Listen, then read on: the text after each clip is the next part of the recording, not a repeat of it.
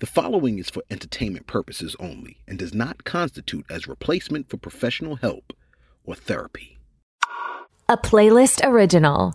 Whatever the reason why crabs engage in this self-defeating behavior, they at least have the excuse that they're operating on instinct. But what's the excuse for humans? Because people do this to each other all the time. Crab mentality is a zero-sum way of thinking, summed up by the belief that if I can't have it, neither will you. There are plenty of individuals, but also families and groups of people who do everything in their power to destroy or to undermine the ambitions of anyone who tries to improve themselves. Try to rise above, and sure as sugar is sweet, someone will try to tear you down. When you attempt to do something in a new and better way, or perhaps you're working to escape limiting conditions of living, or to rise above self-defeating thoughts, mostly folks will ignore you, as long as you're not succeeding. Because then you're just a crackpot, a deluded dreamer, a fool who just doesn't understand the way the real world works. But when your efforts start to pay dividends, when you stick your head above the rim of the bucket and get a glimpse of the exciting potential beyond, crab people get nervous. And when they get nervous, they start attacking. So who are the crab people in our lives? Crab people are found everywhere. But sadly, it's often those who are nearest and dearest to us who have the most power to impact negatively on our plans. Most families have beliefs about themselves, and dysfunctional families usually have negative beliefs. For example, we just can't hold on to money, or we're a family of drinkers, all right, or we're not uppity, good enough is good enough for us, or we were born in the ghetto and that's where we'll die, or the men in this family are losers. So family members might get uncomfortable when one member begins disproving the family rule or belief. But this type of thinking is not limited to families. You'll find crab people at work too. Members of work teams might resent those who work harder or who come up with great ideas or apply for promotions. Many trade unions, for example, demand across-the-board increases which de-incentivize individual achievement. Wanting to rise above the work strata you started in may be viewed as being disloyal or as sucking up to management. There may be career groups where alternative thinkers are labeled as mavericks or dangerous or unprofessional. The field of medicine, for example, is rife with this kind of thing. Different specialities deride each other, and traditional allopathic medicine tends to dismiss or mock alternative or complementary approaches. Often the first individuals to demand change or to hypothesize a different way of doing things are the ones who get the worst criticism and the most negative reaction, and history is full of such examples. Think of poor old persecuted Galileo Galilei and Copernicus, who insisted that the earth revolved around the sun rather than the other way around, and Charles Darwin, who hypothesized that species evolve and was met with derision, dismissal from his professional colleagues, and personal attacks on his character and integrity. And this was before Twitter. Dr. Ignaz Semmelweis was ignored and belittled for urging his fellow doctors to wash their hands before attending to birthing mothers in obstetric clinics, and was committed to an insane asylum for his efforts to pioneer antiseptic measures. English welfare campaigner Emily Hobhouse devoted herself to improving the conditions of British concentration camps housing Boer women and children in the Second Anglo-Boer War in South Africa, but was met with scathing hostility and criticism when she returned home. American aviatrix Amelia Earhart became the first female pilot to cross the Atlantic, despite massive opposition from those who believed that the cockpit was no place for a woman. While Steve Jobs and Steve Wozniak pioneered personal computers, despite being told that there was a worldwide market for only a handful of these. Famous last words, am I right? There are endless groupings, professional, geographical, political, economic, religious, cultural, and even racial, where bucking the established patterns is seen as being disloyal, as a betrayal of your roots, your group affiliation or religion, or the cause. You may be labeled selfish or a sellout, and you may be guilt-tripped into falling back into the bucket. Your affiliations are set up as an either-or proposition.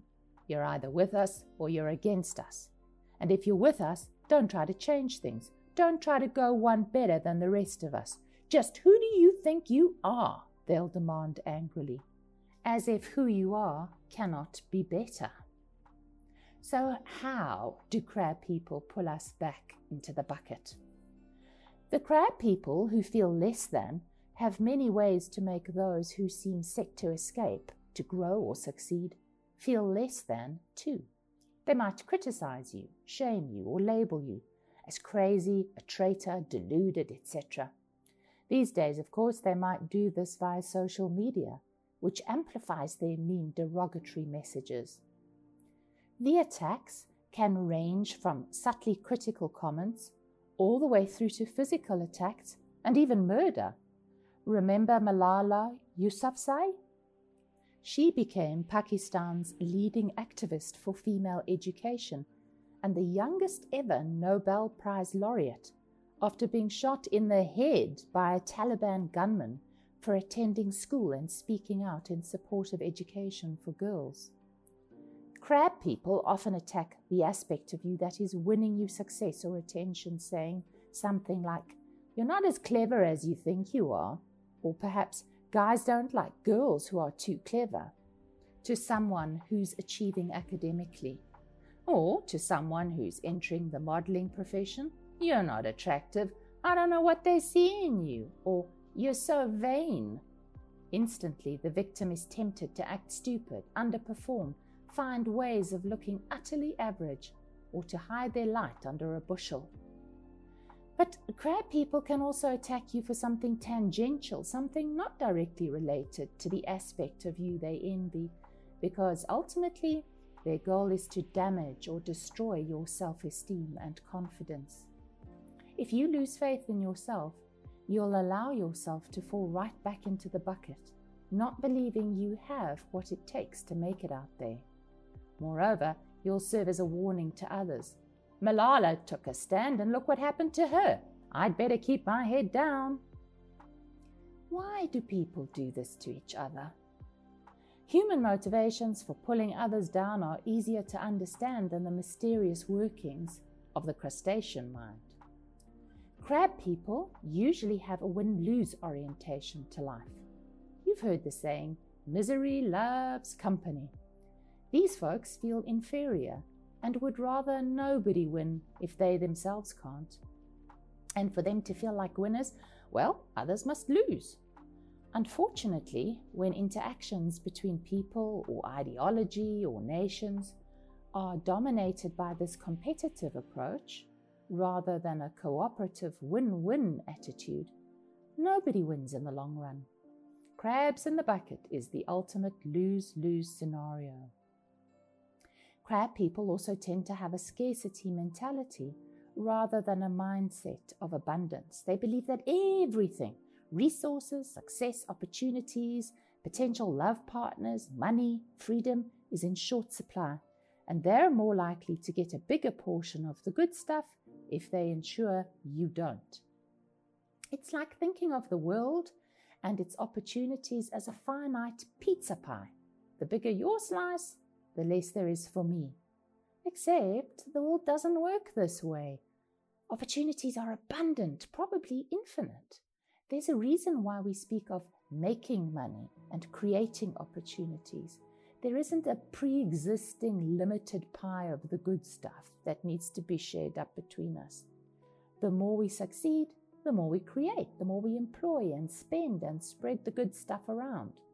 Remember how one of the hypotheses for why crabs behave as they do is that they're trying to protect each other? Well, the same is true of humans. Sometimes Crab people are acting with the best of intentions. They're trying to protect you from failing or getting hurt, making a fool of yourself or losing your shirt in a new venture, or being vulnerable outside the protection of the known gang. Be careful, is their constant message. It's dangerous out there. Unfortunately, though their intentions might be kind or honorable, the net effect is the same. You develop a crisis of confidence, which prevents you from surmounting your barriers, and you stay trapped in your own bucket. A less obvious reason that motivates crab people is that the success of one individual or family or organization is a challenge to those who don't succeed.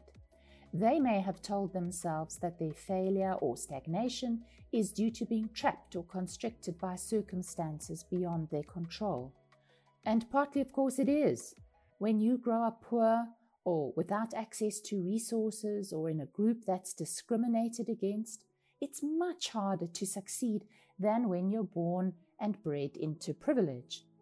But the error is in thinking it's impossible to escape. It's an easy belief to adopt because it lets you off the hook of striving and doing the hard work of lifting yourself out the bucket. The success story is uncomfortable then, because it demonstrates that success is in fact possible, and that crab people might be clinging to excuses rather than reasons, or that they may have given up and succumbed to helplessness and hopelessness.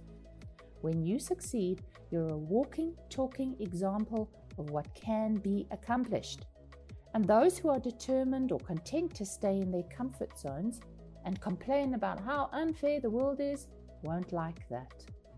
A final reason is that it is certainly easier to tear someone down than it is to build yourself up or to tackle the structural inequalities of the big issues that oppress you, such as poverty, racism, inferior education systems, ableism, corporate and government corruption, sexism, and so on. Crab people invest their energy in criticizing others rather than in coming up with solutions or alternatives. So bottom line, critics believe it's easier to level the playing fields by knocking someone down than by lifting themselves up. And here's a horrible thought. I'd like to point out that when crabs start pulling each other down and holding each other back, those who have a vested interest in preserving the status quo where only a few are benefited are delighted, because now you're fighting with each other instead of tackling the real source of the problem. In therapy, we say the abuser's work is done when the victim starts abusing themselves. In this broader context, the oppressor's work is done when the oppressed no longer allow each other to rise up and defy their circumstances. The really sad thing is that the crabs in the bucket have everything they need to allow all of them to escape. If they work together to boost the first crab, and then that one extended a leg to help the next, they could build a ladder-like chain of escape. But instead of cooperating, they compete. Rather than building up, they tear down. Rather than helping, they hinder. And in the end, they all stay stuck. So other people might be comfortable with your staying just where you are and the way you are. The question is, are you? Climbing up the walls of your bucket will be hard work, but you can do it. Shake off those who try to undermine your confidence. There's an old Chinese proverb that says, the person who says it cannot be done should not interrupt the person already doing it. Right, so it's time to put all this good theory into practice. Here are some action steps. I think there are 6 of them. Number 1, what is your bucket? Put some time and effort into identifying anything that holds you back. What beliefs, living conditions, family attitudes or patterns, structural inequalities, disabilities or personality traits keep you stuck? Make a list. Number 2, who are your crabs? Who holds you back? Who doesn't want you to escape or to succeed? Remember, Some of them may be people who love you and care about your welfare and might believe they're only trying to keep you safe. Who in your circles, family, friends, colleagues, political affiliates, neighbors, church, obstructs or undermines you? What messages do they send your way that really hit home and punch holes in your confidence? Number 3, decide what you want to do about these crabs and their messages. Here are some options.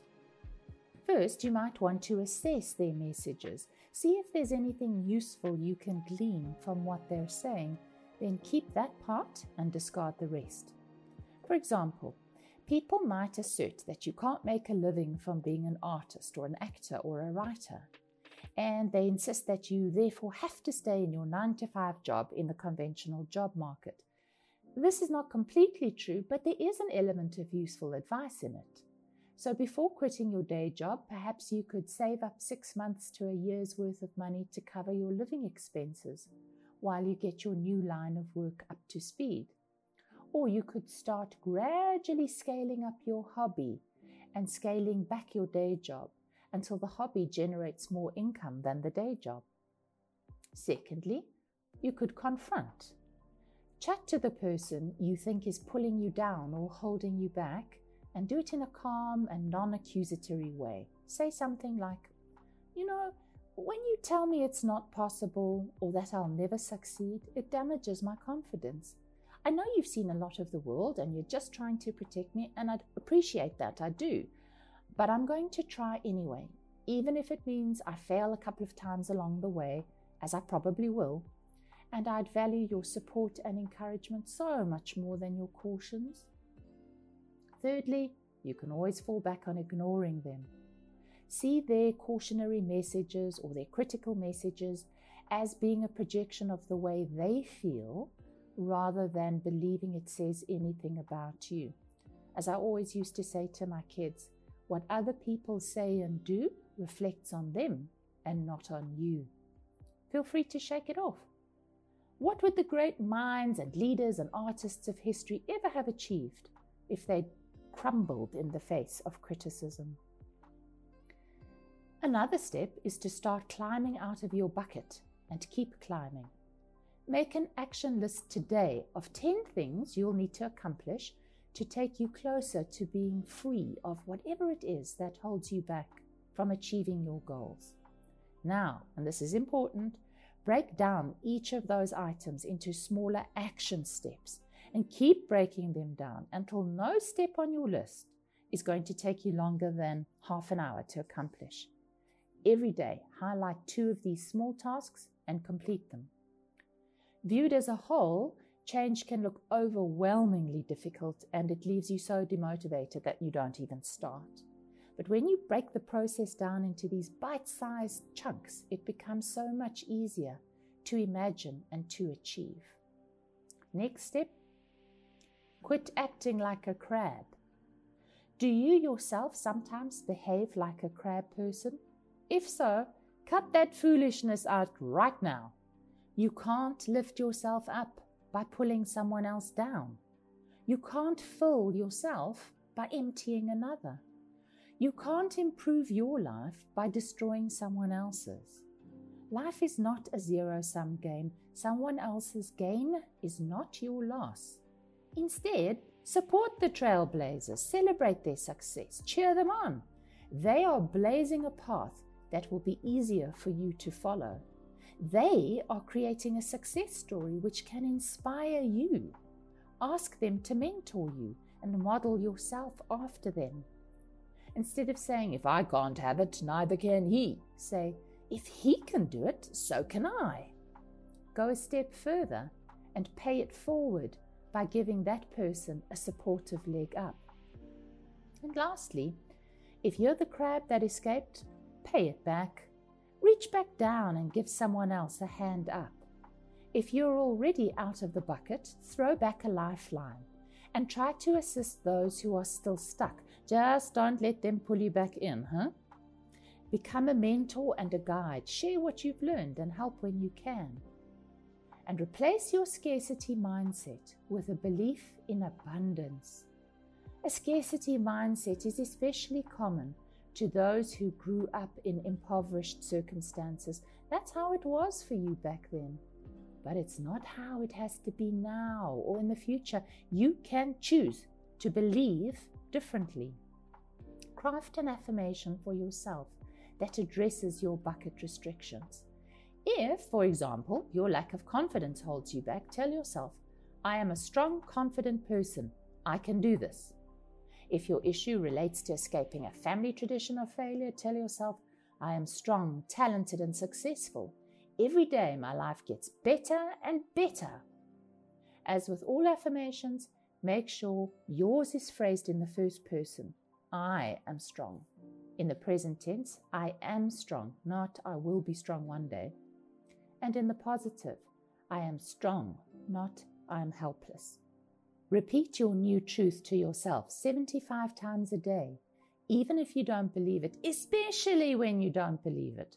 One day in the not too distant future, you'll realize it's becoming your new reality. What one thing would you like to remember from this story? Here's my takeaway. Crabs don't belong in buckets. It's not their natural habitat. It's not where they thrive. The same is true for you. There's no merit in staying trapped in poverty, ignorance, prejudice, pessimism, failure, or whatever it is that holds you and yours back. Isn't it time you climbed all the way out of your bucket? That's all for today, people. Stay safe and stay fabulous.